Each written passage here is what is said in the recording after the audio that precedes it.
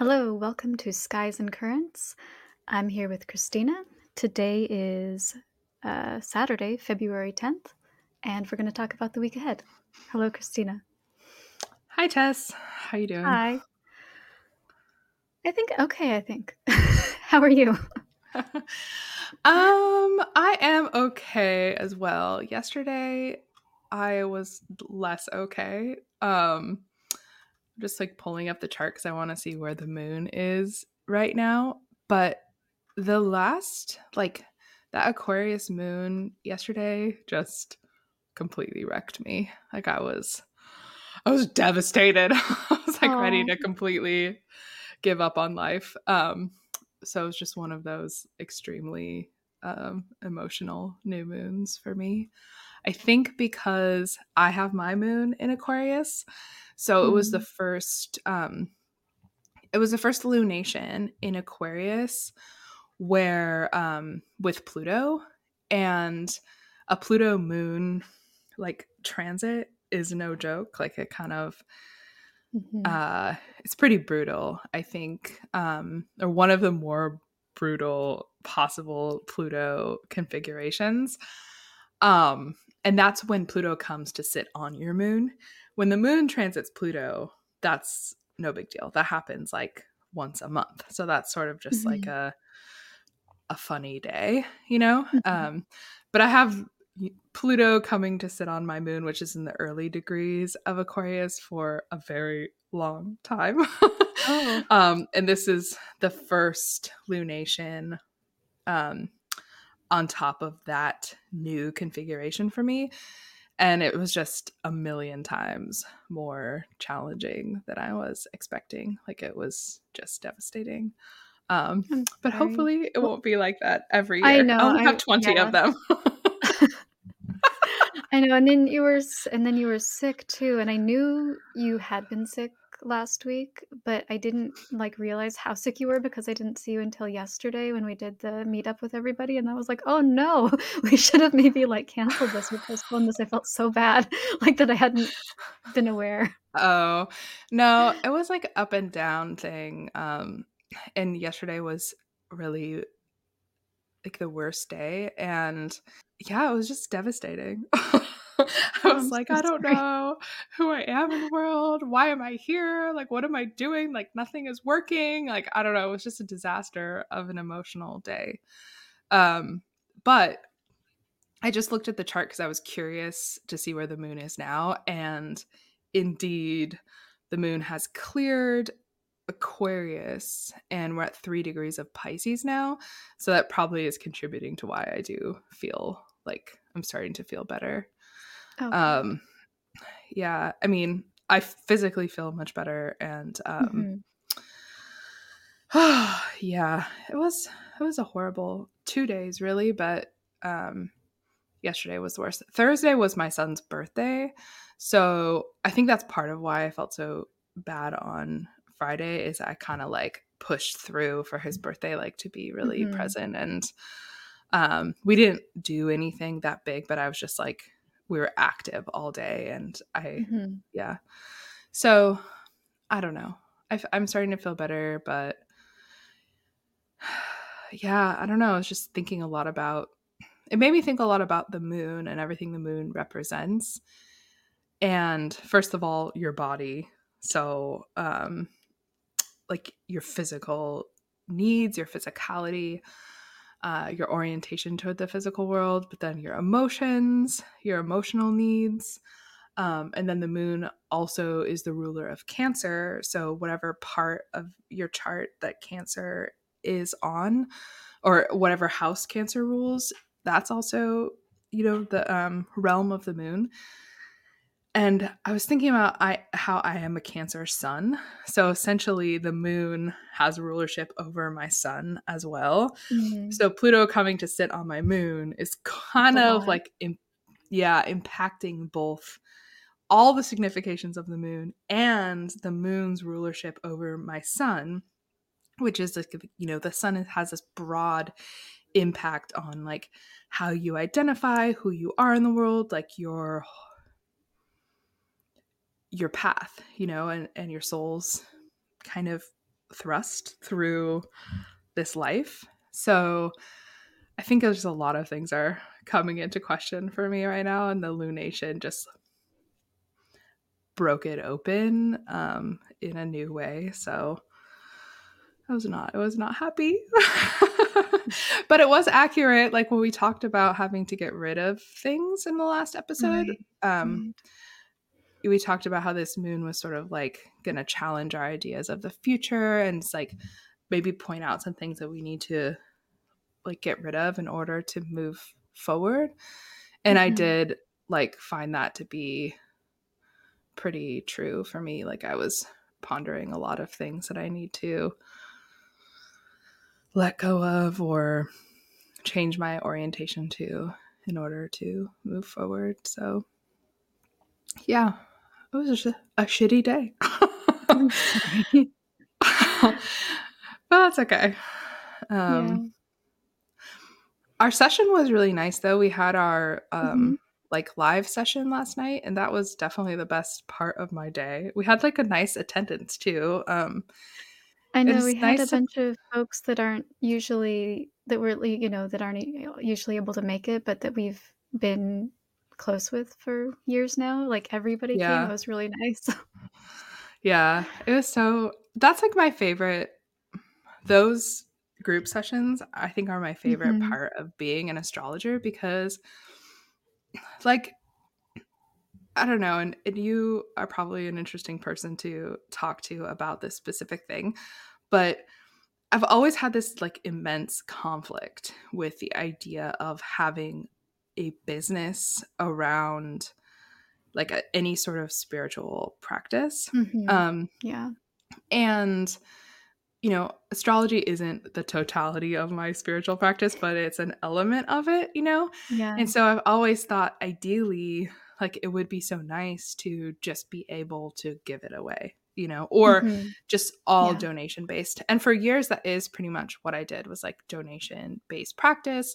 And then I started selling, like having people pay for readings, mostly just because it was like such a huge amount of time and effort for me that I needed at least the person asking for a reading to be serious enough about it that they're willing Mhm. to like Yeah. pay some amount of money, or else it's just a waste of time.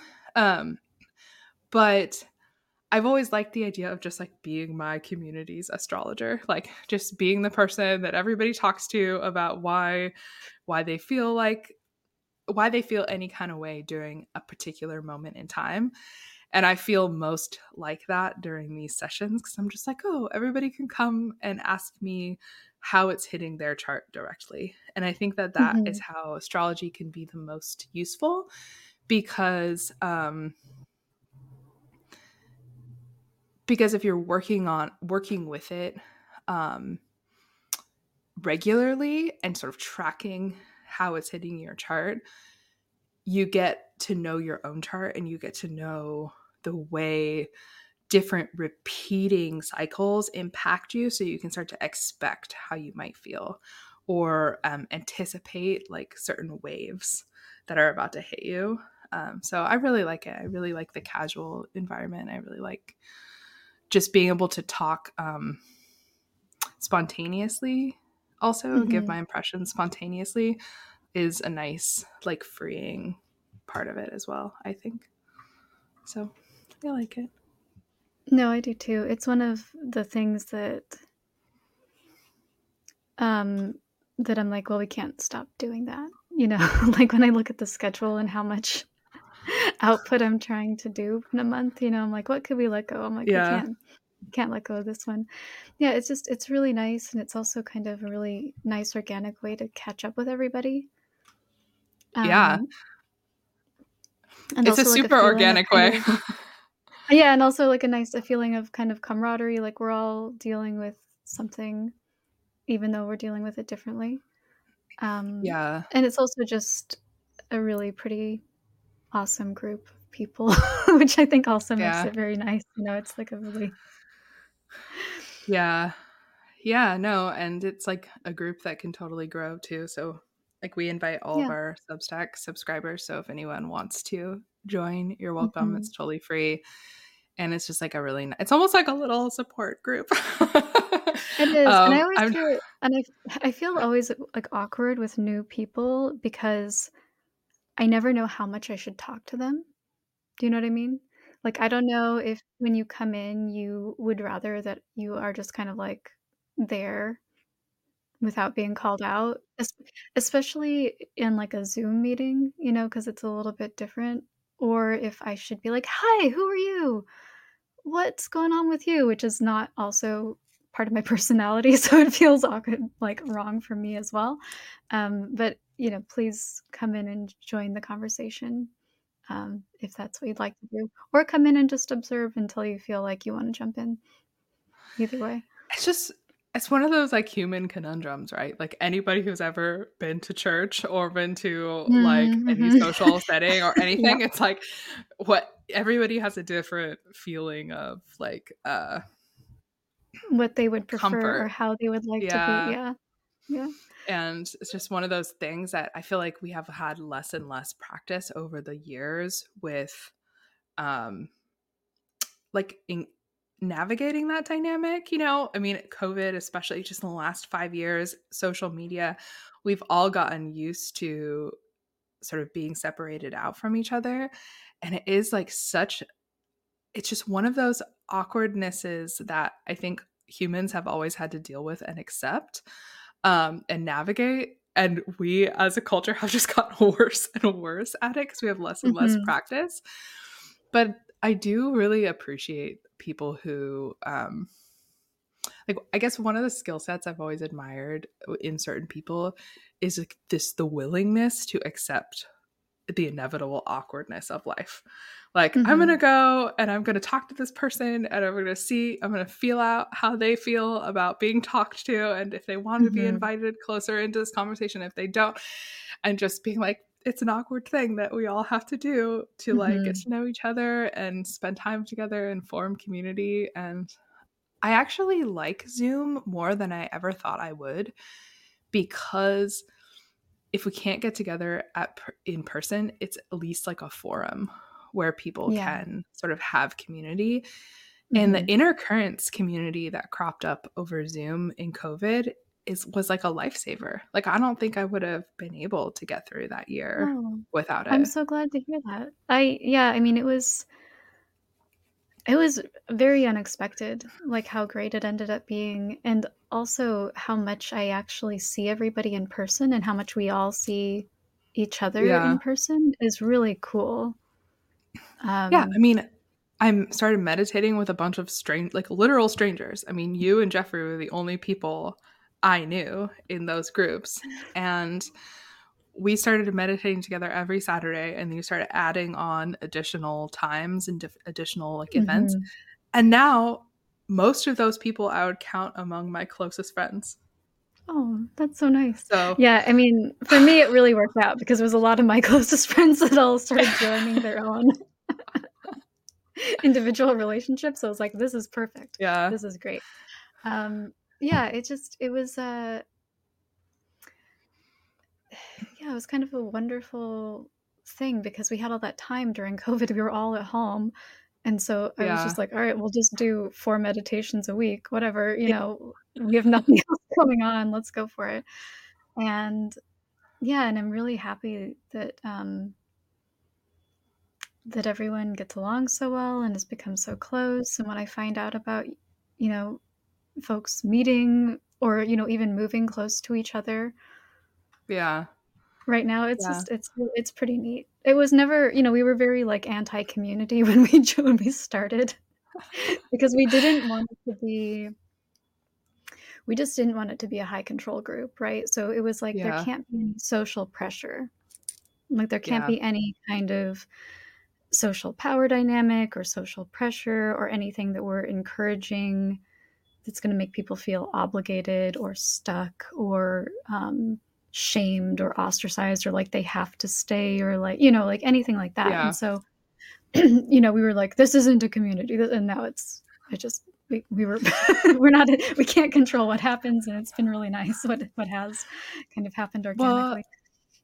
that's just a really good testament to like what humans can create when we all trust each other and just like Mhm. move through, like, accepting everyone for who they are, because everyone in this group Mhm. is very different, Yeah. and not trying to control what anyone does with their life or have any Mhm. expectations with what they do with their life, but just sort of like it is a sort of like radical acceptance kind of approach, right? You know, and Mhm. you're just being present with people and like learning how to love people in a context where there's no expectation of being the same or having the same kind Mhm. of life. And maybe there is like a little bit of uh there are some similarities in this group. I mean, it's all people Mhm. oriented toward like spiritual practice, so there's that. But it is, you know, control often becomes like a key feature of group dynamics. I don't know what it is about human beings that, you know, uh that's oriented toward that, but Mhm. it's hard not to have a community without any aspect of control, and it has to be Yeah. like super conscious, I think. But it is really special when everyone is committed to that, and willing to just be present with awkwardness, be present with things that Mhm. you do like and things that you don't like, you know? Yeah. And yeah, I don't know. Well done, Tess. That's a wonderful group. Thank you. Yeah. Well, I mean, it is, what's funny is that I don't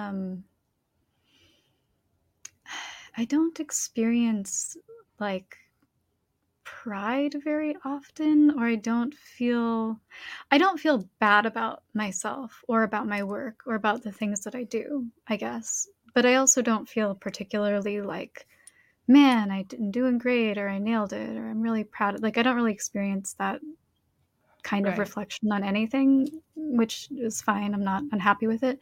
But when I think about like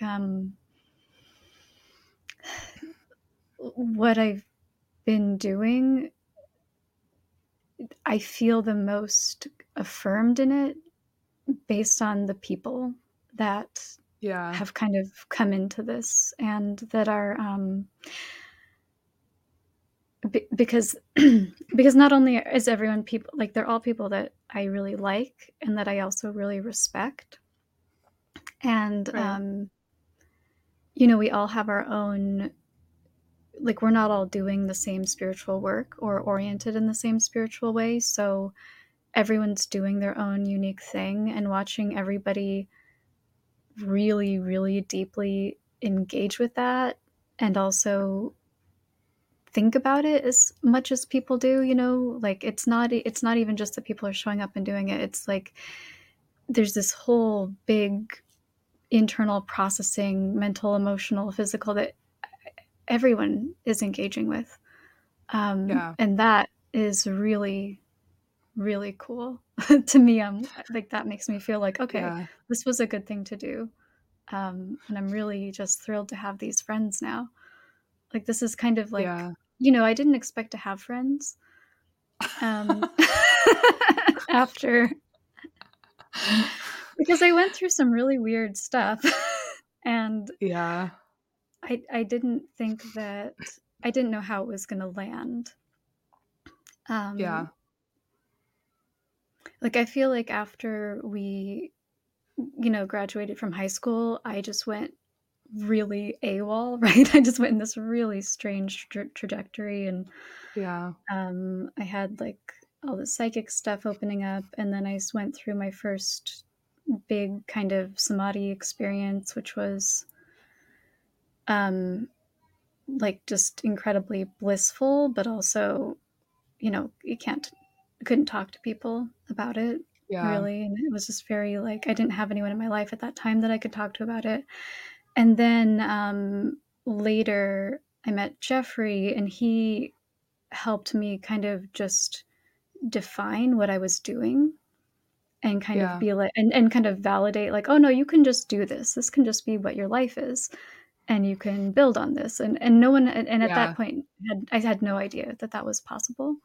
So Yeah. for him to kind of give me permission to then be like, no, you can just make this about your life. I was like, well, that's what my life is. This is it.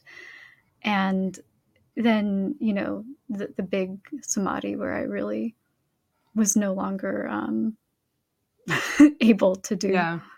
anything for a window of time. I really just didn't think that I was going to have friends, or Friends or anybody that I community could that really talk could. to.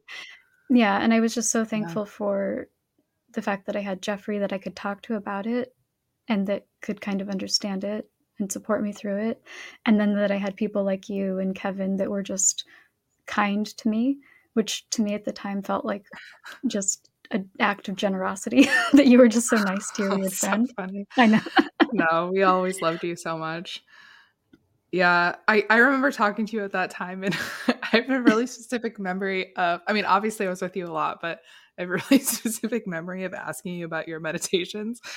And you were like, oh, yeah, it's just really blissful. And it's one of my favorite things to do. And I was like, yeah, like how long do you like do these meditations? Like, how long do you go inside for? Like, what do you experience? You're like, I don't know. I think you said at the time, you're like, yeah, it might take me like an hour to really sink in deep. And then, just like sometimes 20, sometimes 30 hours. I was like, what?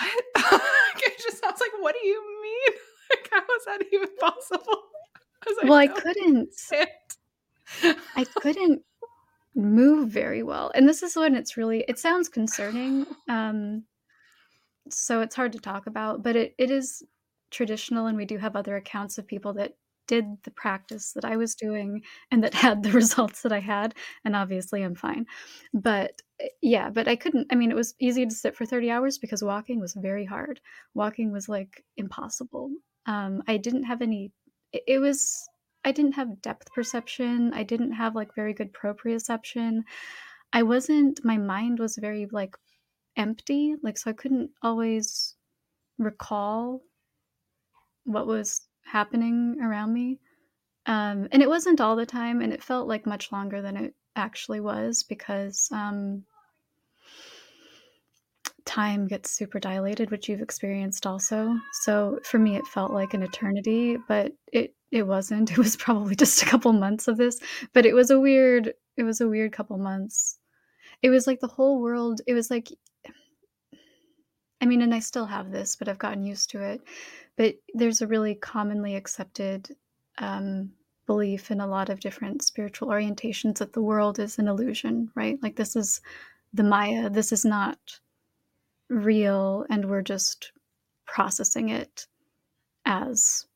I'm not saying that it's not consequential, right? Like obviously it is real, and the way that we interact with it is consequential. But there is a degree to which we are believing that it's a lot harder and firmer and stable and Yeah, than it actually is. fixed. It, fixed, yeah. But when I was that was like one of maybe the biggest things was like the whole world looked like fake, like just absolutely fake. Like it was like a sensory experience of the whole thing being an illusion.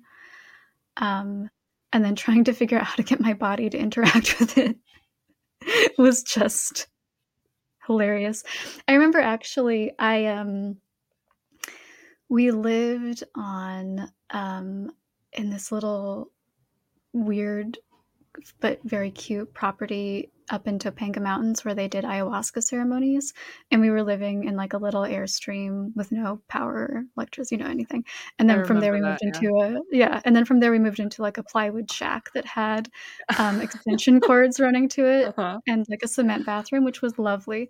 I really enjoyed living there. I'm not even joking, but we didn't do ayahuasca at the time, especially because of everything I was going through. But they were very, very kind, and they would invite us to their dinners afterward. And I saw this woman walking through the kitchen in like slow mo, just, you know, totally zoned out, kind of, but also clearly concentrating very hard, moving Yeah.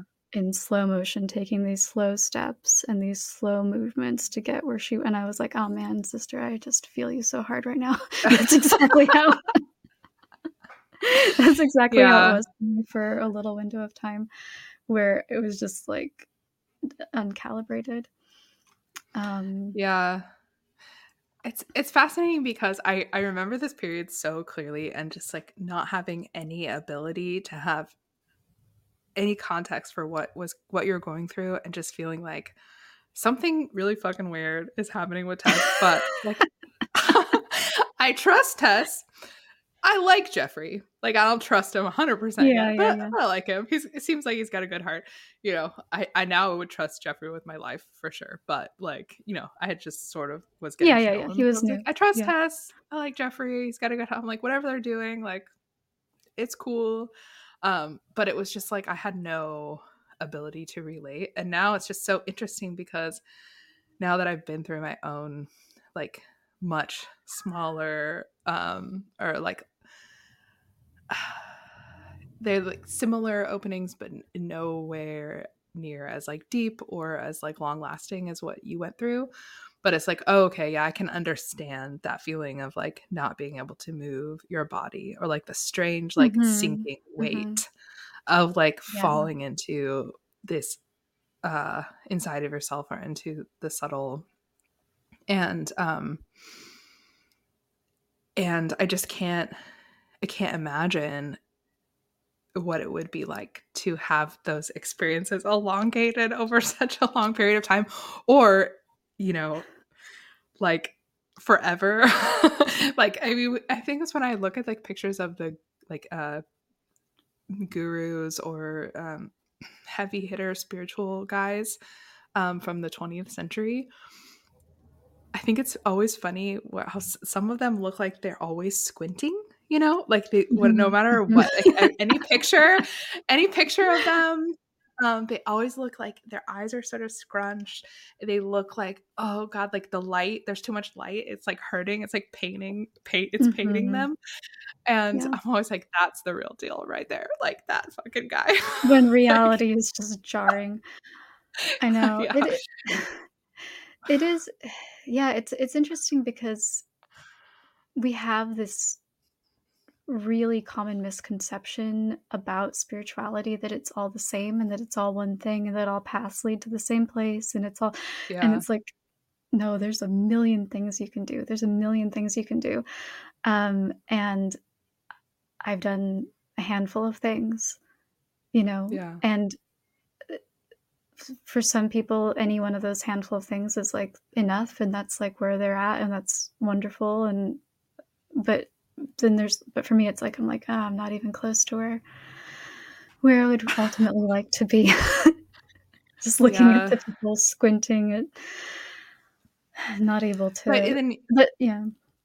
yeah, but and then you have to think about the cost of that because, like, you know, those guys, you know, squinting at the bright light, like, you know, just perceiving, you know, God and Mhm. everything and just of Mhm. all of reality, like the full illusion of reality and just like living in that. Well, you definitely can't like raise children in that, you know, No, you state. can't have yeah, you can't have this mentality. It is actually a really interesting, um, kind of process that I come back to again and again because I had to really consciously re-engage with my emotional body, and it was really like, which I'm saying is like a very vague way of describing something that is multifaceted and not really one thing. But after I went into like, after I had like the big samadhi experience, I didn't have I didn't feel anymore. I just would, if anything like was uncomfortable or triggering, I just like ejected into bliss. It was just like this little shoot that just shot me up into this like bright light. And I had already done a lot of like I'd already been doing kind of a lot of the inner healing work that I do with people. Like that came before that, and I'd already done a lot of therapy with my super hardcore, doesn't let you get away with shit therapist, Dr. Nikki Monty, who's still practicing if you want to go have your ass handed to you in LA. She's awesome. But, I'd already had that orientation with her. And I also had been really good friends with Jeffrey for a year before we got together, before this happened. So I had a lot of conversations with him about, why people that are in positions of spiritual power do bad things, right? Why they don't.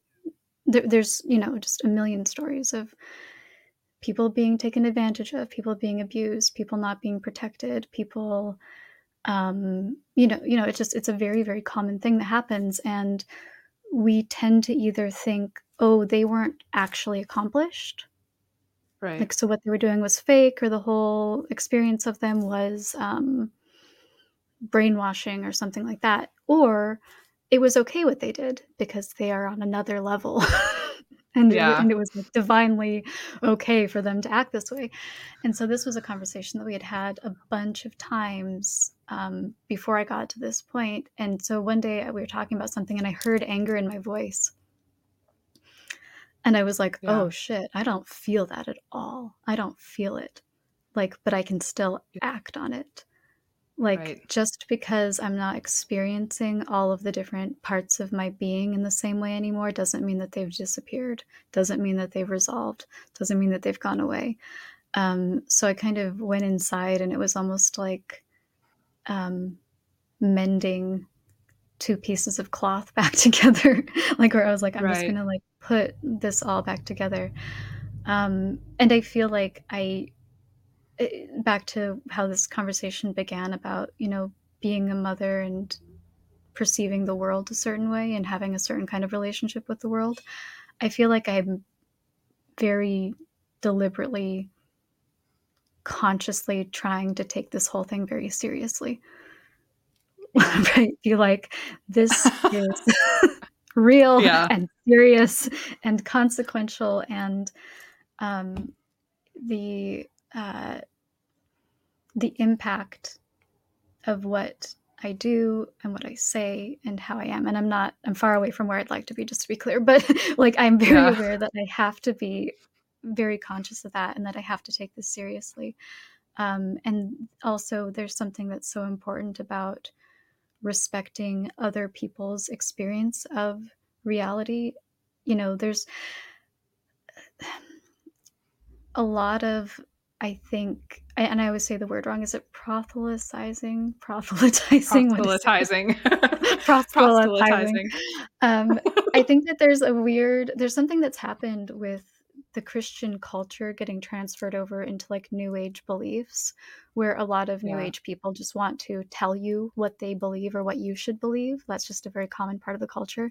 And so a big thing is they're always like, this just isn't real. Don't feel bad. It's just all in your head. Don't be negative. Like, there's this whole kind of Don't be negative. Yeah. conversation. Yeah. And there is some truth to it, right? Like, there are some good underlying principles that you could probably move into from that point.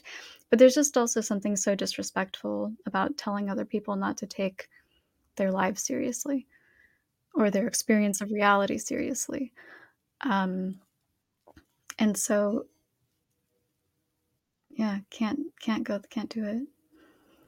I have a really early memory from like the first year of the spiritual like work for me, or I mean, I think my whole life has been like in relation to trying to make sense of the divine and have a relationship with God. And then in 2020 and 2021, it broke up in a new way, and my whole orientation changed because I started to have like baby versions of what the experience Tess was just describing is.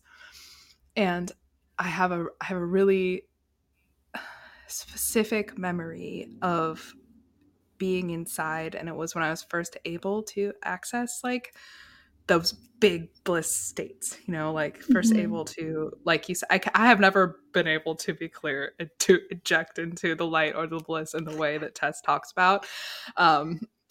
Tess, nowhere even close to on the same, Well, level of you have to, experience I that mean, Tess has.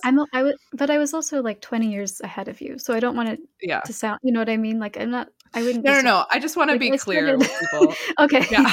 But I just don't want you to feel I'm like, just "Oh, it's like I'm better." I'm no, no, like, "No, I no. just had a huge head start." No, no, no. I don't.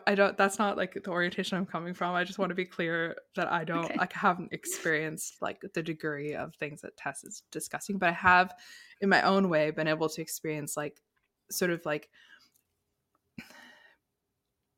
brief moments and windows of elevating above the illusion and sort of like experiencing these like big bliss, big light, big like direct connection through my own lens to the divine. And I was really struggling one day with some people that I was working with in like my job. And I started to get that sort of like shitty attitude of like, this is all bullshit anyway. Like, fuck this work and fuck these, like I started to have that arrogant, shitty, like none of this means anything. And, like, after everything I've experienced kind of thing, like, why am I even, engaging with this? Like, it was just a shitty day and I had a shitty attitude. And I remember really specifically, Shiva, who was like one of the devas or one of the big god avatar figures that I love and am close to. When I was meditating, he like showed me something I had not considered before, which was that like the fully enlightened beings, and like at the time what I was kind of thinking, the way I perceived it was like, oh, what it means when you have like become fully enlightened, or what the difference between like God and or like an avatar of God in a human form and a seeker is like the ability to be large and into everything, and also to be small and like present with like the individual circumstances of every being at the same time, and to not like diminish what anyone is going through, and to be able to like hold the whole context and the small context at the same time with like love and compassion. And I was like, my head just like exploded. I was like, oh my God, like that is so wild to think about, to be able to be like in the absolute of everything, and to choose not to eject into that bliss state at the expense of like being present with every person's experience. I was like, okay, yeah, this is a very long process that we all have to go through. Like, I'm like, just have one foot through the door, maybe a pinky Mm-hmm. toe. So like, we've got a long way to go. It's like a spiral staircase, Yeah, where you get to that first step and you're feeling pretty good about yourself because you yeah, feel like, oh, look at, I'm so much higher. And then you get to another step and you can feel even better, like, oh God. And then you get to like a third step and you're like, oh wait. Uh I yeah, think that there's a lot more steps than I could have possibly conceived of from the bottom. yeah. Um, Well, and it's interesting too, like I think about people who have like big internal openings, um, but don't have a direct relationship with the divine, and that's totally fine. Like they can do yeah. whatever they want. I don't care. But for me, I'm like, I don't know how I would have ever oriented without like a divine entity coming in and like basically being like, no, like this is not what you think it is. Like you are not as far as you think. Like look at, when you have the reference point of like, okay, this is what I can, this is a small amount of what I can perceive of their nature. And it is so far, like incomprehensibly farther away from where I am, like that, like you're nowhere Yeah. close to perceiving the full Yeah. truth or being what you like ultimately could become. And so that for me has like been the really important part of like continuing to have like, I mean, in inner currents you guys call it bhakti, or like love and relationship with a divine personality. um and yeah, I just don't think I certainly couldn't orient to the work without it in a functional way, I don't think so. Well, I'm glad. I have to give Jeffrey credit for that because that was Yeah, his idea. That was his whole. I mean, that was what he told me too. That was one of the first things he was like, if you really want to do this, form a relationship with someone because that will carry you through, and you need someone who, when you are lost in the middle of the ocean, who will come like lift you out of the ocean, and who you know and trust because it'll be scary. Like they'll come in hot. It'll be scary. Um, Yeah. and so that was, yeah, it was, so sometimes I don't even understand why I'm doing like what we're doing, like for me, intercurrents has been sort of like it just always feels kind of like a pleasant surprise Yeah. because I don't have a very strong desire to teach or to be engaged. Like I like helping people, but I don't have a strong impulse to do any of the things that we've done. So I don't know where it all came from sometimes. But Yeah. we knew, I knew after I went into the kind of bigger samadhi state that I ended up moving into and then stabilizing, that I wanted to eventually be able to give it to other people. And that might have just been because at the time we were surrounded by people that were really wanting it. And so there was part of me that I was like, I think I can do this and I want to be able to do this. And, but we also knew that we couldn't destabilize people to the extent that I was, or to the extent that a lot of people um, end up in those circumstances. So it was like, okay, what kind of samadhi switch is the safest one Yeah. to go after? Obviously, the blue, which is what I did, is not the one that we're going to go after for people, even though a lot of folks have had their own experiences with the blue from their own practices since, Yeah. which has been okay. And So just I'm okay so with it. But people who are listening to this, sorry, just to give some context, people who are listening to this who don't like have any context for this, when she says like a samadhi switch, um, and you can interrupt me if I'm incorrect, but just so people have some context, there's like, our physical form and then our subtle form that is, as complex as our physical form, and they're, this is very overly simplistic, but they affect each other, right? mm-hmm. And when she says switch, there's a lot of different sort of like doors that you can go Mm-hmm. through in the subtle body that can open up different kinds of experiences. And so Tess went in through one door, which was what we call the blue, which is related to like universal consciousness. But there's many different, you know, little doors inside of ourselves, and they have different effects and different orientations.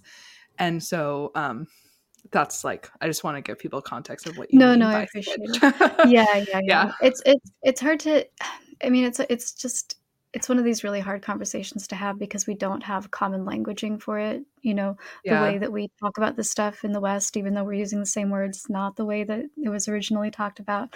But yeah, there's just a lot of different kinds of samadhi that you can go into, and actually going into a samadhi state, like a temporary samadhi state, is not hard, and most people will do it during their Yeah. lifetime. At some point. It's at some point you're going to have that experience, and it's a very natural human experience to have that for a window of time. And then there's all these other kind of points in our form that we can develop to a point that we're in a permanent samadhi state if we develop it to that point. So we knew that the blue was not one.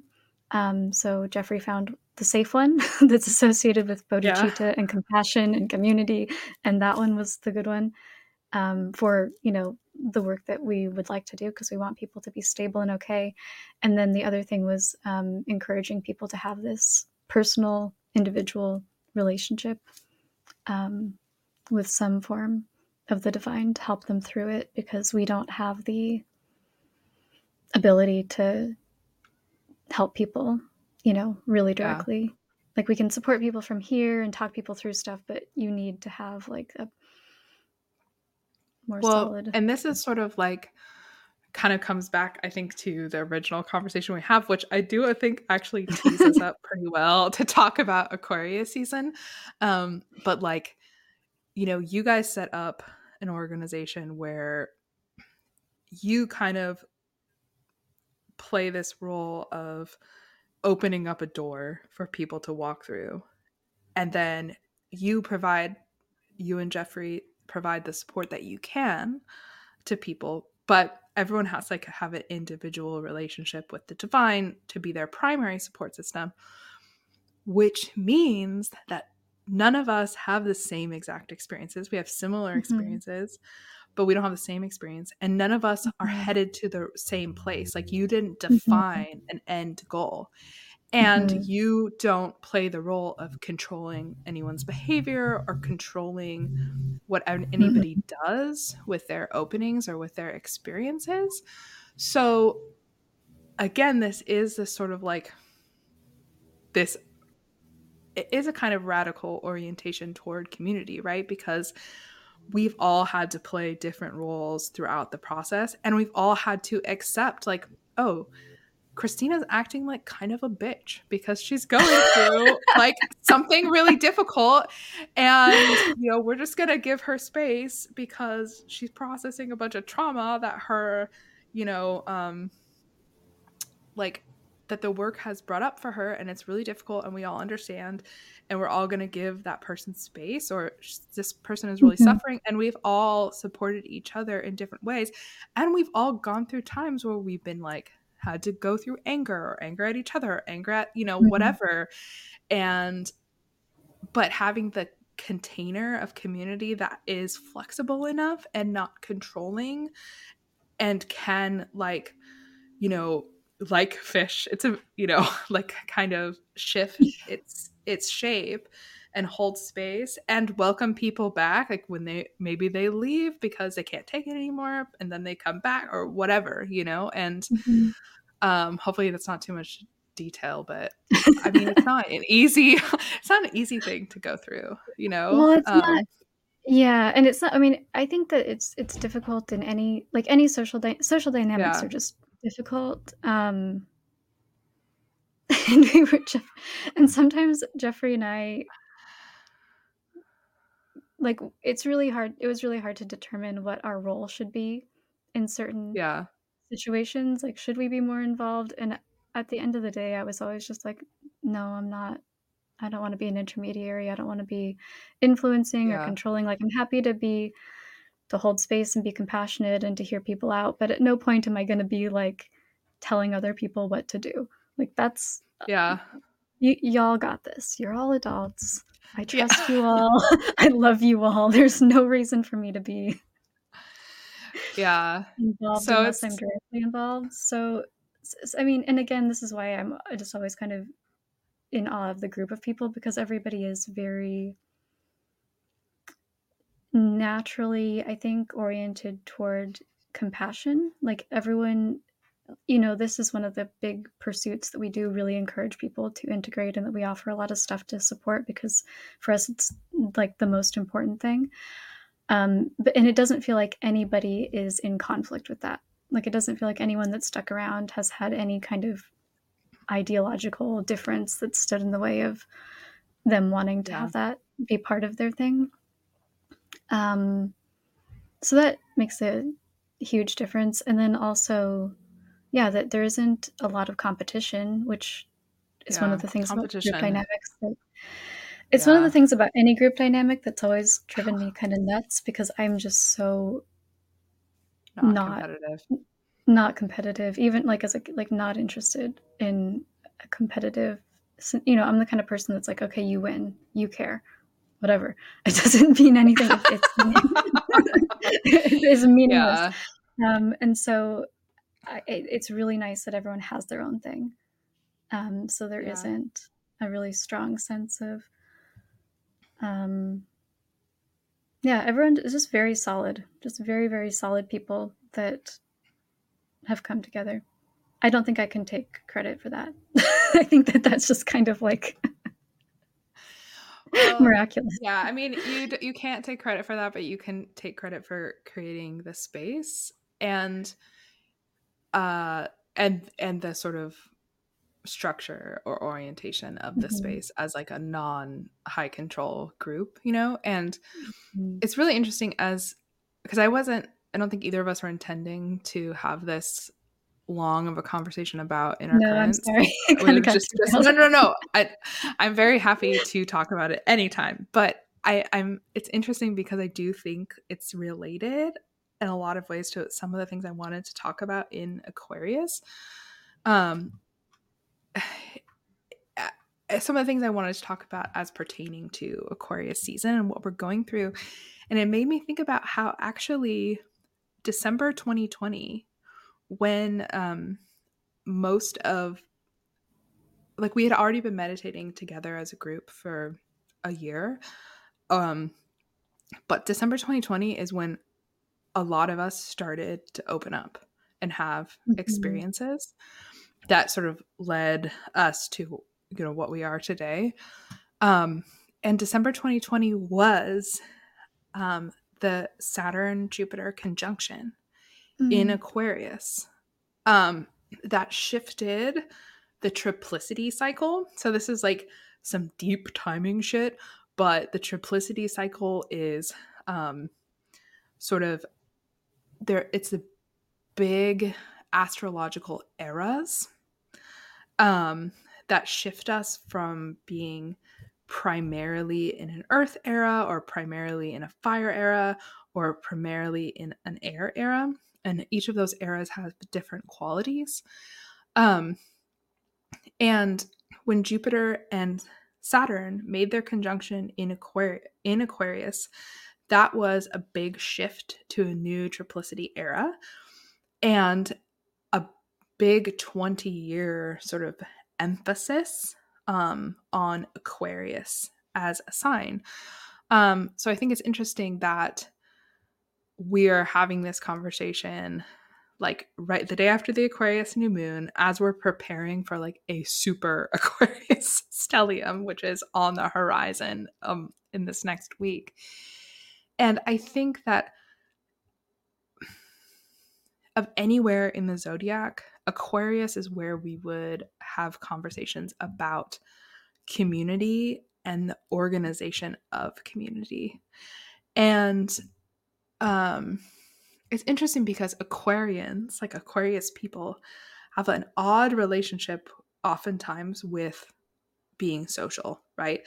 They tend to be a sort of unemotionally social, and like to know a lot of people and be kind of like, to a certain extent, trendsetters or idea brokers for groups, but sometimes have a hard time feeling belonging in groups, but are, really concerned with the collective and what is best for everybody. Um, and so yeah, I think it's interesting because I think Aquarius is like the exact right setting to talk about radical acceptance within community and the way we want to organize ourselves around having differences and yet um,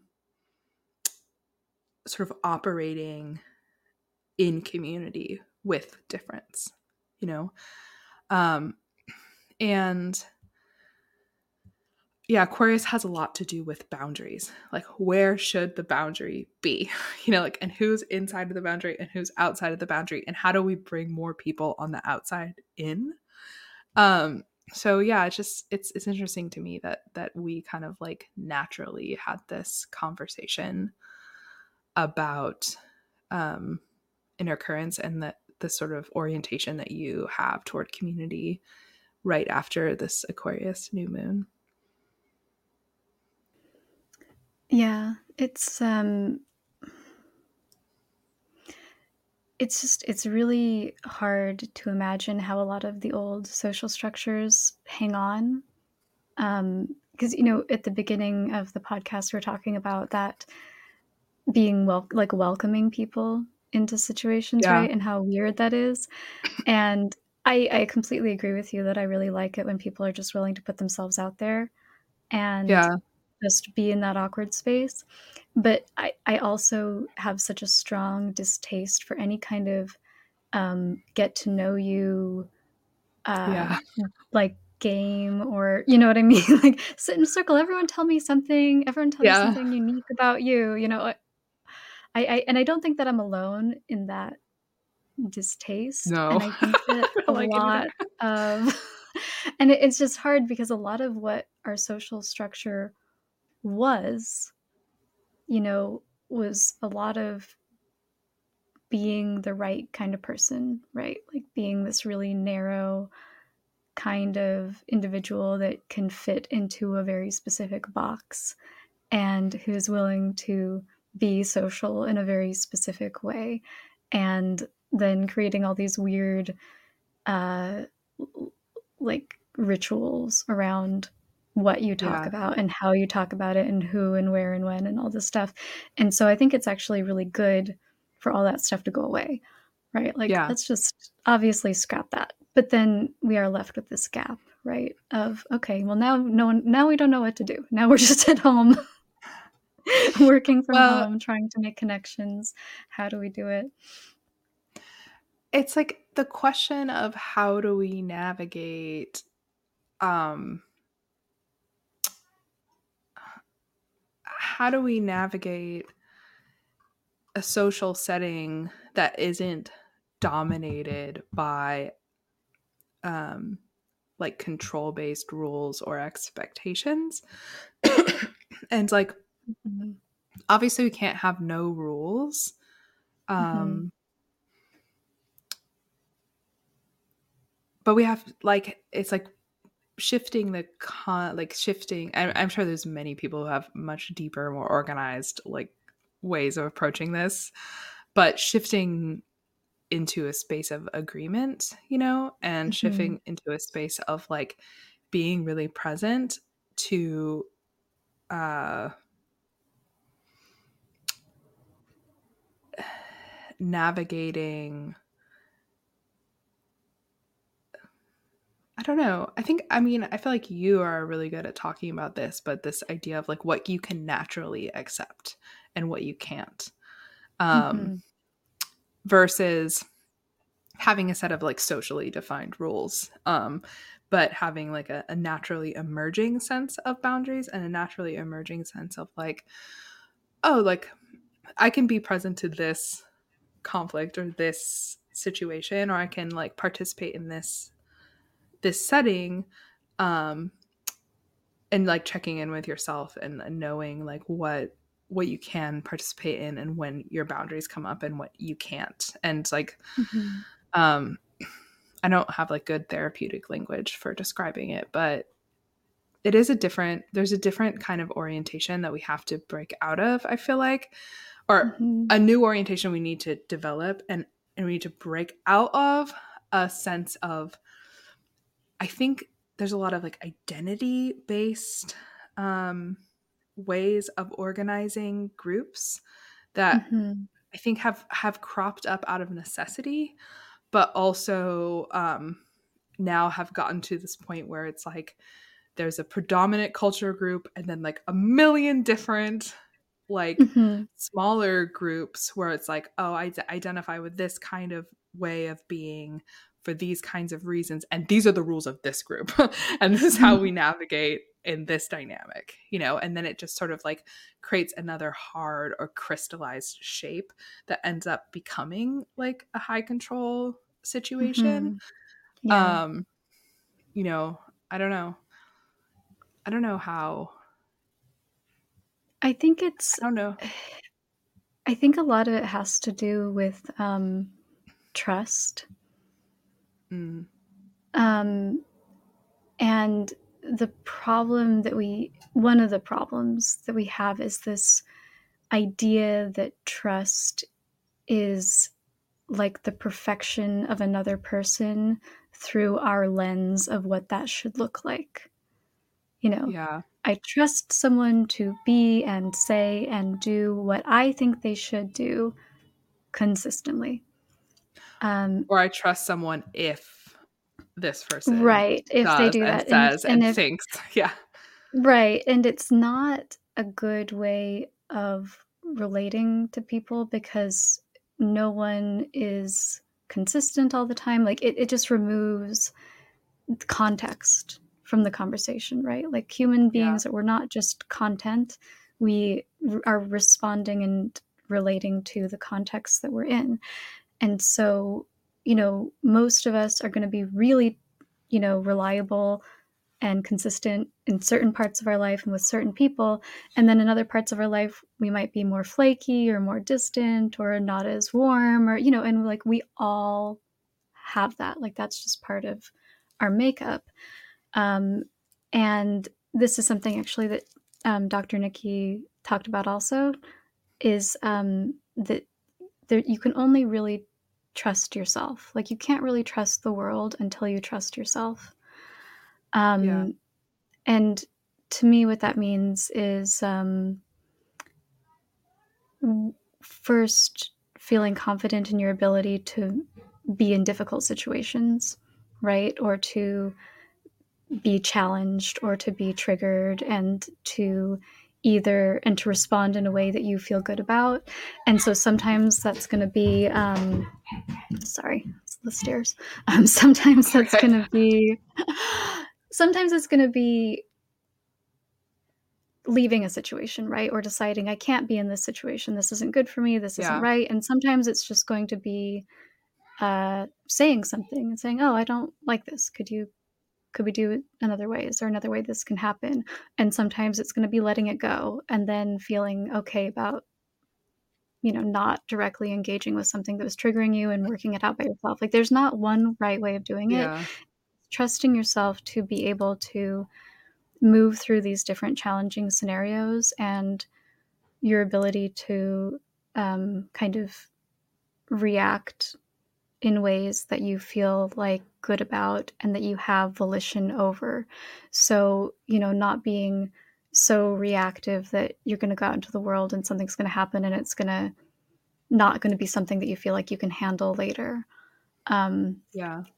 and I think that we have a big, huge issue in this country with people not trusting themselves, like only wanting the world to support a very like kind of fragile internal system. Like Yeah. I need the world to be a certain way. I need to be around people that are a certain way. And it's hard because even like I see this from all different perspectives, like from the religious perspective, from the conspiracy perspective, from the political identity perspective, from even like the kind of pop psychology healing perspective. It's like I'm only going to engage with people that are doing this for me, and I'm not going to give people my time that aren't doing this for me. And people Yeah. should do X, Y, and Z. It's very much about what the world should give to us, and very little about how we should process the world and how we should relate to the world and how we should decide that we want to interact with the world. Um, Yeah. and and I think that that's has to be one of the big focuses of if you're on a healing journey, if you're on a spiritual journey, if you want to be more social and it's something that's challenging for you, or you have kind of fears about career or any kind of engagement with the world, I think that's really where it has to start, is being like, okay, who am I? What do I want? How do I deal with difficulty? What do I really struggle to deal with? How do I deal with people and circumstances and things that are in conflict with what I like to think and how I like to be? And we all have this. Like, this is everyone's going to have to grapple with this, because we all, until we're squinting at the illumined brightness of reality with absolutely no preferences because everything is God, like, we're all going to have certain kinds of things. And then you can decide, how do I want to be in the world? How do I want to interact with this? How much time do I want to spend on this? Um, and that's kind of, I think, what opens the door to finding the people that you can be really closely connected to. Because if you're only looking at the world from a perspective, like, it's like you have to be open to people being individuals and to being fallible and to being great in certain areas of their life and not great in other areas of their life, and deciding how much can I be involved in this whole thing, Right. and how do I want to interact with this whole thing. Because if you think about it like that, then suddenly it just takes the pressure off of, like, what's safe and what's not safe, and who can I interact with and who can I not. Like, a lot of these really hardcore conspiracy people think that everyone who's not a part of their inner circle is the enemy and out to get Yeah. them, and microchipped or an alien or a demon or a robot, or like there's like all these things Yeah. that, and you're like, and I'm not even going to say let go of those beliefs. I'm just going to say, okay, but would saying hi and smiling be a problem? Right? Let's say Yeah. that that's all true. Let's say that this is all true. But let's just Yeah. say that when you go out into the world and you're interacting with all these like subhuman individuals that you're very afraid of, how are you going to feel safe in that environment? Could you smile? Could you interact with them? And like it just kind of starts to break down all these barriers, right? Yeah. Because as soon as you get to that point, as soon as you get to the point where you're just open to engaging in a friendly way without needing it to be a certain way, then it's Yeah. like you get to rediscover humanity, which I think we could all use to a degree. Yeah. Yeah, absolutely. I mean, and that is like a very Aquarian goal, right? Like Mhm. rediscovering what it means to be human and having a more inclusive orientation toward humanity and community in general, you know? And um in Aquarius we are thinking about the future, but we're also thinking about the collective. Um and is something really interesting is happening this month, and I did a little bit of research on it last night because I'm not an expert on synodic cycles, but I'm very curious about the cycle that is renewing itself this month, which is the Venus Mars synodic cycle. So all of the planetary bodies have cycles with each other, right? So every time they conjoin or have a conjunction, um, which is sort of like the essential, conjugal moment of the cycle, right? So you could imagine it's like the coming together and um, birthing a cycle, which for every individual is going to have a different effect or contain a different experience. The Mars Venus cycle is a little bit more irregular than many of the planetary cycles because Mars's cycle is quite a bit more irregular. Venus and Mars don't necessarily have a conjunction every year. Um, and I think I'd said on the show previously that it's approximately every 2 years, um, which is sort of correct, but it's really like some years they won't conjoin at all. Some years they'll conjoin 3 times. Some years they'll, you know, just conjoin once. And I think I'm really curious and interested in what the different patterns might mean for our sense of collective volition, right? Because Mars and Venus together kind of create this dynamic for desire fulfillment. And desire is going to be related to our sense of volition, our sense of being able to do what we want to do. So like, I wonder if on years when Venus and Mars never meet, like they never conjoin, if those years may feel like, oh, it's taking longer for us to sort of like get what we want out of the world or to kind of like take an action that's motivated by our desire or volition or to feel some sort of fulfillment. And it was interesting as I was looking back because um, really since 2020, they've only conjoined about every 2 years. Um, so like, I wonder if that kind of has created this pattern of sort of like delayed gratification or delayed sort of a delayed ability to kind of take action on what we want or need. And something particularly interesting happened this past year. They hung out together in Leo for about a month, and it looked like they should have conjoined, and they never did. Like they never made it there. Um, but they tailed each other. They did this kind of like dance of like maybe they're going to come together, maybe they're not going to come together. And then we've had to wait about 7 months, 6 months to get this conjunction that's about to happen in Aquarius. So I keep thinking about this and I'm like, okay, what does it mean that the planets Venus and Mars almost made their conjunction in Leo, didn't quite make it? Venus then stationed retrograde in Leo and had to move backwards to like go through this process of figuring something out, like going deep into herself, exploring her own desire, exploring her like forgotten desire, exploring the underworld, and then reemerge and then spend July, August, September, October, November, December, January into February. So approximately 7.5 months catching up to Mars so that they can join again in Aquarius. And this is what's happening on the 21st. So about a week and a half.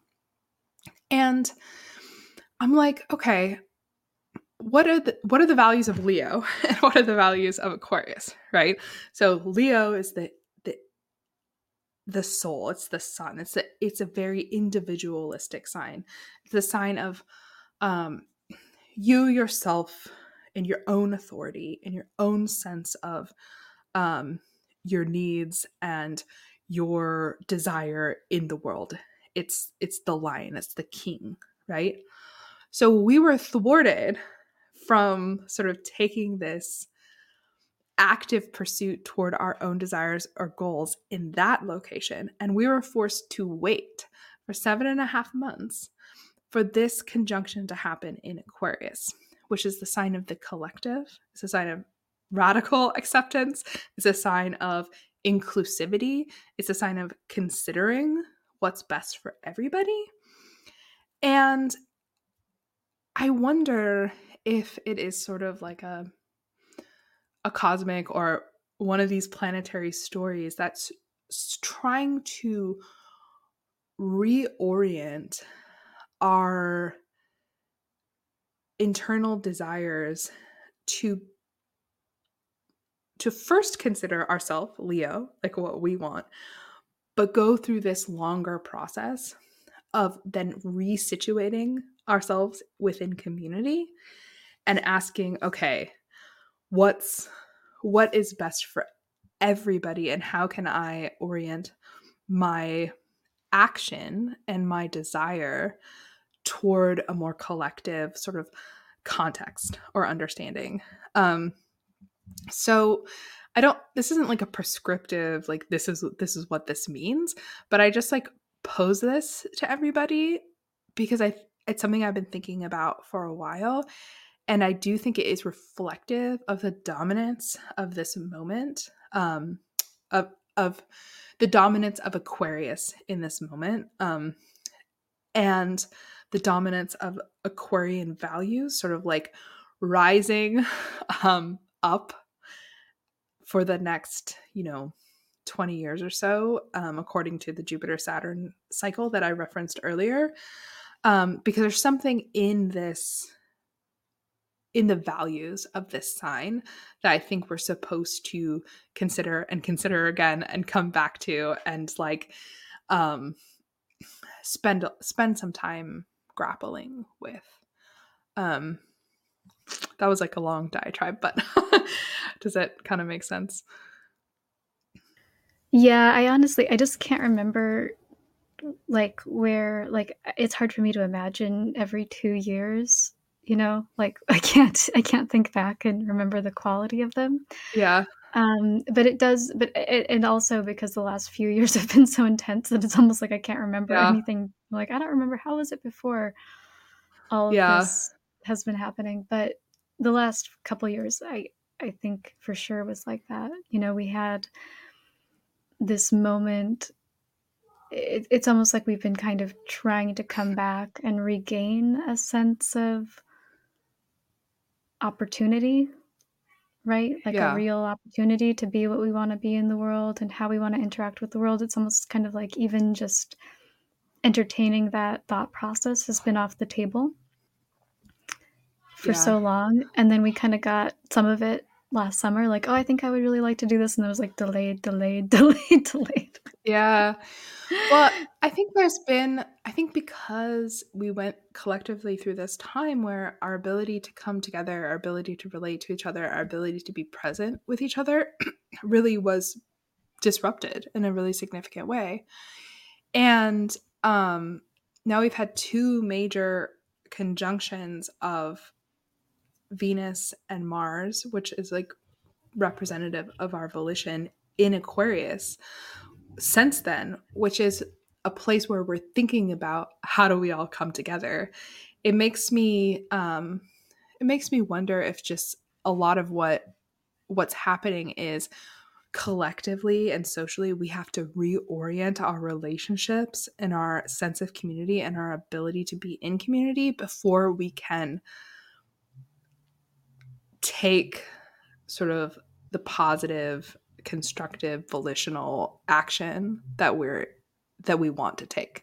Like community, whether we realize it or not, is like essential to human functioning, to our Mm-hmm. happiness, our ability to thrive, our ability to have any sort of desire fulfillment, Mm-hmm. really. Um, Yeah. It's one of these really key skill sets, like the ability to just get along with people, even if you don't like them, you don't want to agree with them, you don't want to spend time with them, but it's like the ability to be genuinely present and get along with people is maybe one of the most valuable skill sets that you can have that's going to carry into every other yeah, part of your life and every other thing that you want to do. Um, it's interesting because I feel as though, and I know this is like a big generalization, I don't know how true it is for millennials, but I do feel like we consider ourselves to be a socially awkward people. Like there's just a lot of running jokes about it, right? Like feeling, oh, I'm an introverted and no, I'm awkward and I have social anxiety. Um, and maybe that's just part of not liking how the previous generations interacted because to us it felt very disingenuous yeah, and we couldn't relate to it. So, not moving forward, we don't have to be kind of glowing, bubbly, socially adept, engaging, yeah, funny, whatever you're imagining. It doesn't have to be that. It's just, can you be polite? Can you be present? Can, you know, yeah. Can we like orient ourselves toward at least enough like acceptance that we can create communities where we can feel some love and acceptance and practice loving and mm, accepting others, and they don't have to be big communities that include absolutely everybody, but for mm, different folks it's going to look differently, but everybody sort of fundamentally does need that on some mhm. level, you know. Yeah. And And can we forgive people for not being what we want, you know, yeah, down to like all the really shallow nitpicky things like how people present and how yeah, they talk, because a lot of people have a lot of triggers around just really like benign things about people. yeah, And then where's your limit? Where's your limit of that? Like yeah, what what's the how far, yeah, what's and your like just being, absolute no? yeah, being honest with yourself about it too. It's I think this is like a potentially interesting couple of weeks because we have on Tuesday night. Wait, no, hang on. Scratch that. Reverse it. Let me look at the, yeah, Monday night and then Tuesday day. So Monday the 12th at night, and then Tuesday the day the 13th. And to some extent, really the whole week, because Mars moves fairly slow compared to Venus and Mercury. Um, but yeah, so Monday night the 12th, Mars is going to move into Aquarius. Um, and that is probably the trickiest, most volatile potential um, configuration of the month, because he's going to hit Pluto the second he ingresses into Aquarius. So, what Mars is going to bring is a sense of forward movement, which is positive, and a sense of energy, which absolutely can be positive. So, if you've been feeling um, like Pluto has brought up a lot of stuff for you, if you've been feeling any unnecessary, like unusual fear or unusual anxiety, or yeah, unusual charge around Aquarian themes, community, the future, whatever Aquarius rules in your chart, Mars is going to move in, and immediately there's going to be a feeling of wanting to do something about or with that discomfort or fear. And for some people, that's going to be like really positive, and it's going to bring them energy to take action and do something healthy. For other people, it's going to be um, like a potentially dangerous moment where people will feel a lot of anger and a lot of desire to take aggressive action. Mars, that's what Mars can inspire, and it's particularly dangerous in a group dynamic, right? Because if you're moving as a group and you're desiring as a group, and especially if you're in one of these high control situations where you're being told that to be the good and right kind of person, or the smart, intelligent kind of person, you have to be attached to a certain vision of the world, and you have to be attached to expecting a certain thing from the world. This is the moment when Mars comes in and says, okay, it's time to take action on this. It is time to take up arms. It's time to, shake the system. And then if you have multiple groups of people attached to multiple different visions, you have a lot of people taking action on their vision and their attachments in a way that can look like can potentially look scary and dysfunctional in the world, especially if you're not a part of that group and you're not part of that vision, right? But that's what we're dealing with in Aquarius, is ideals, visions for the future, the way that we want the collective to be organized. So this is why next week is a week that we have talked about for a while, and sort of like picked up on early on when we were looking at the year, as a potentially trepidatious week, right? It's a week when we feel that there could be some challenges or difficulty in the world, but it's also a time where Mars is going to bring a lot of energy to taking action, which is positive for a regulated, healthy individual, which I'm sure many of you are. Hopefully, all of you listening to this podcast are. And so I encourage everybody to think about, what they want to move forward in their life and take advantage of this sort of like dense energy. And even if you don't have like a particular action you want to take, pay attention to what's coming up. Like, what do you feel like you want to do in the world? What feels like really deeply important to you and transformational. Um, and then that's quickly followed on the 16th, which is, looking at the calendar, Friday of next week, with Venus moving into Aquarius. And this is about as stellium gets, right? So now we're going to have Venus, Pluto, Mars, Mercury, the Sun, all in Aquarius at the same time. So that's 5 planets. And Venus is going to come in and help kind of like smooth over whatever Mars and Pluto brought up. She's also going to get sucked into her own Plutonian experience. So the Venus version of that is like, Venus likes things to look nice, to feel nice, to be connected. Venus likes social dynamics. So Venus and Pluto are not as natural of a pairing as Mars and Pluto. Um, but then a couple of days later, on the 21st, which is Wednesday of the following week, that's when Venus and Mars are going to make that conjunction that I was talking about, which is in a lot of ways overdue. Like, in it, hopefully will feel like a moment where we're finally getting to sort of move something forward or take action on something we've maybe wanted for a while. And the more open we can be to it looking different from what we originally thought, probably the more ready and the more ability we'll have to take full advantage of the configuration of these planets.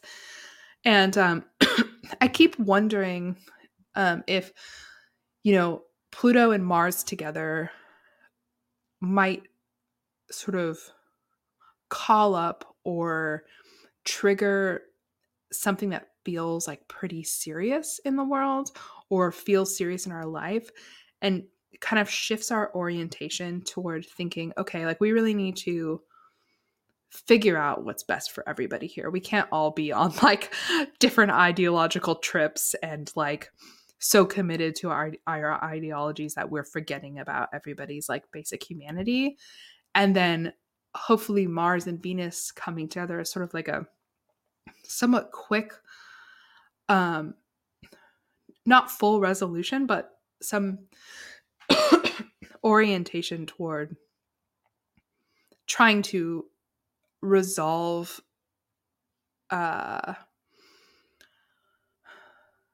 trying to take seriously and move toward resolution of whatever like big conflicts might have come up the week before. So yeah, I don't know what this means. I'm sort of like reading the big symbols. I'm very curious to see how things play out over the next 2 weeks. But yeah, Tess, do you have anything you want to add? Well, I'm trying to be more optimistic about it because I feel like this whole month, so many people that I know are processing through some pretty deep fear or having things come up that feel very scary. And I'm like, okay, well, maybe that's just the bulk of the month is just this kind of existential looming dread.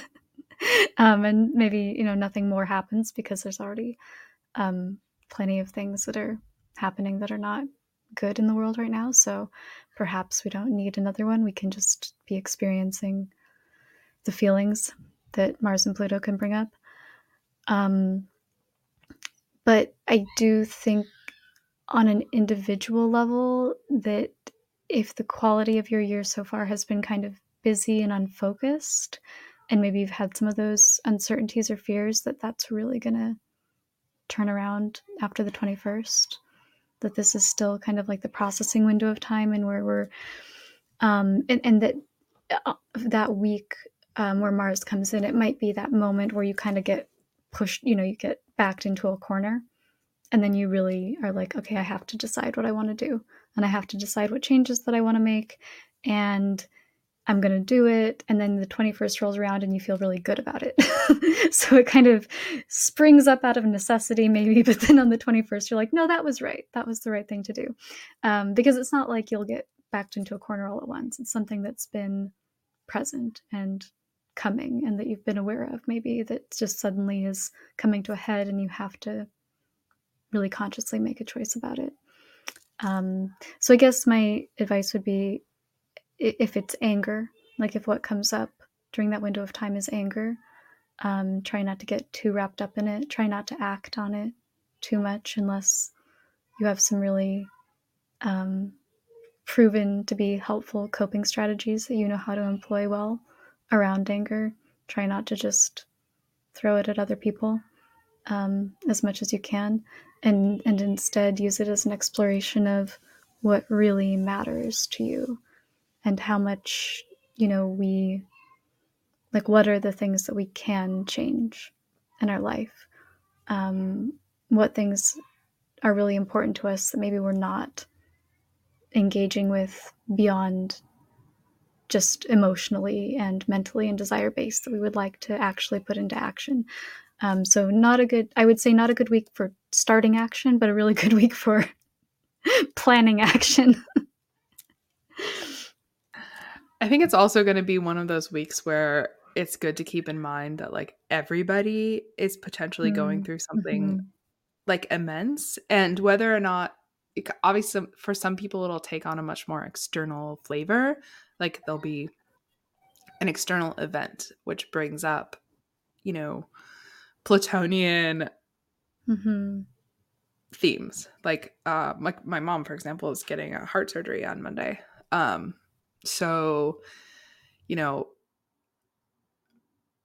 going that's a very externalized version of this, like the most externalized you could have. It's like your body, going deep into the systems of your body.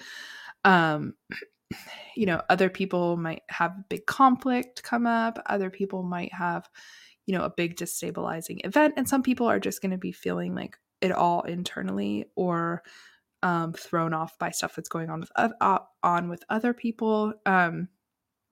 So it's a good time to practice like compassion and awareness of like, oh, interesting. Like I'm not the only person experiencing something extreme right now.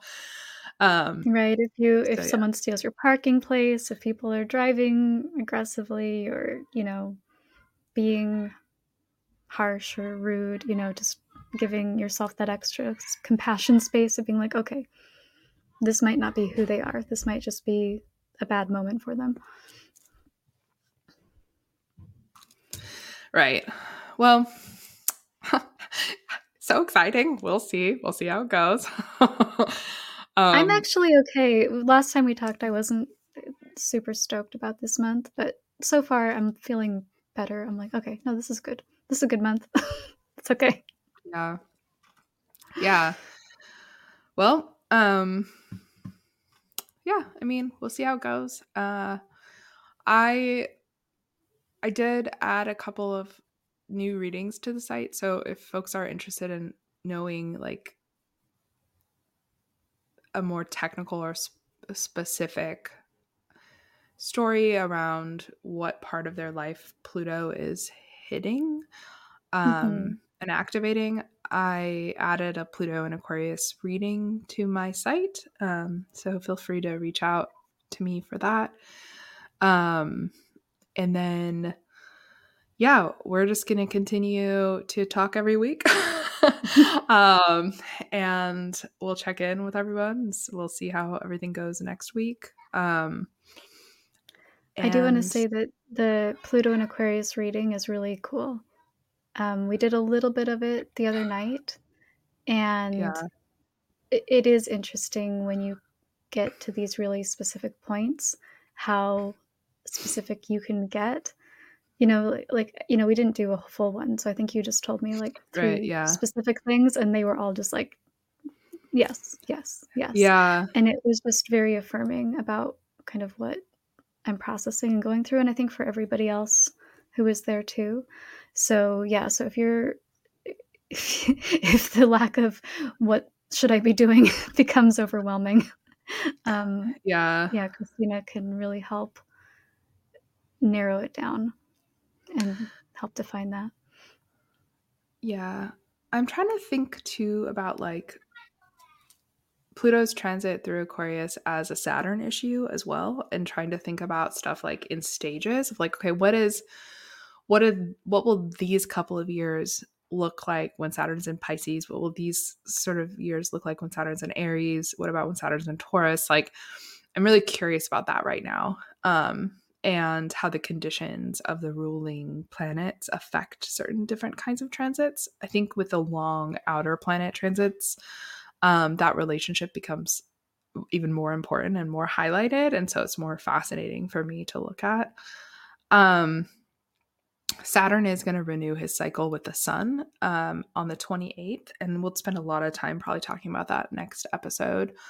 Um, but I'm really excited for that. I mean, Sun Saturn conjunctions tend to be like somber moments collectively, but I think they're really, really, really, really, really excellent moments to check in with like your relationship to Saturn, what kind of Saturnian work you're doing, how you want to maybe change your relationship to boundaries, to rules, to your expectations of the big culture, because Saturn does have so much rulership over how we organize ourselves as a society and in groups. And I think this transit of Saturn through Pisces has been a really, really interesting time to get to know your Saturn work better. Um, yeah, I've grown to really like love Saturn and everything they represent. Um, so yeah, we'll talk about that a lot next week, I think.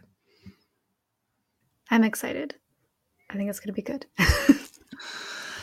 um, Tess, do you have anything you want to add announcement wise before we sign off? Um, we've got the Matangi meditation coming up Sunday, which is the first time we're doing it. If you're in the middle of some difficulty or exploring some life path stuff or how you relate to like struggling or letting things go or things breaking down or just kind of like the difficulty of being a material being in the world. So if it's aging, if it's, it's just all these kind of things that, decline. I guess it's like all, everything goes through cycles, and she is very much about the declining part of the cycle, which in many ways is more difficult than the ending, right? Right. Because we still have to be in it and live through it. And how do we do that with joy? And it's something that's come up for me and a lot of our peers right now, I think, is this, oh, we feel we're old. We're feeling old. What do we We're do? getting older, We, yeah. we're getting older. And that means, certain things we don't feel as confident in certain things. We don't feel as able in certain ways. We have other things we have to manage for ourselves and our parents and our children. And we're nowhere near the finish line. We are just in this Yeah. in this window. So if you're feeling any of that, she's the one that's going to help us find the treasure in those moments. And then next weekend, Paige is doing a death meditation, and Oh yeah. yeah, Pages so and of those death are really meditations are so good. those are very potent.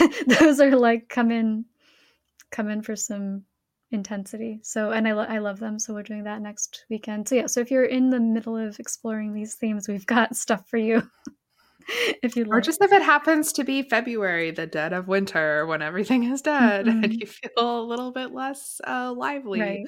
I mean, you guys like scheduled these at very intuitively accurate times. Yeah. And then we've got our So Saturn Sun conjunction meetup at the end of the month, right? So we'll have Inner Currents will has a couple more meditations this month, but then Christina and I will have another meeting for Saturn yeah, Sun conjunction. So that'll be fun also. yeah, that'll be like for the ongoing. Like we have a group of people through Intercurrents that are doing like a long-term Saturn sadhana or a Saturn sort of devotional practice. Um, so I don't think it's a point in which like people can newly join into that Oh, okay. process, but I think it is an excellent time to show up and like just start thinking about Saturn in your life, hear about some of the experiences that people have gone through um, in engaging with Saturn directly, and trying to maybe start something for yourself or just be more aware of Saturn's work in your life. And then Tess is going to do a remedial meditations, which are always like really positive and helpful, where she sort of calls in the planetary energy and or planetary intelligence, along with um, some of our like divine relationships, divine protectors, and asks the divine to kind of mediate our experience of the planetary pull, the planetary force in our life, and kind of orient that force toward like the best possible outcome for our growth and development. Mhm. So, is that a Yeah. correct assessment Yeah, of yeah, what you're doing? absolutely. Yeah, Okay. and those are, and again, that's one of the astrology meetups that we ended up talking about today. Thank you for taking so long to talk about Oh, inner yeah. currents and No, everything that today. was wonderful. I always love talking about inner currents. So, um, I do have to go, but Yes. I am excited to talk to you again next week. And thanks everyone for listening. Thank you. Bye.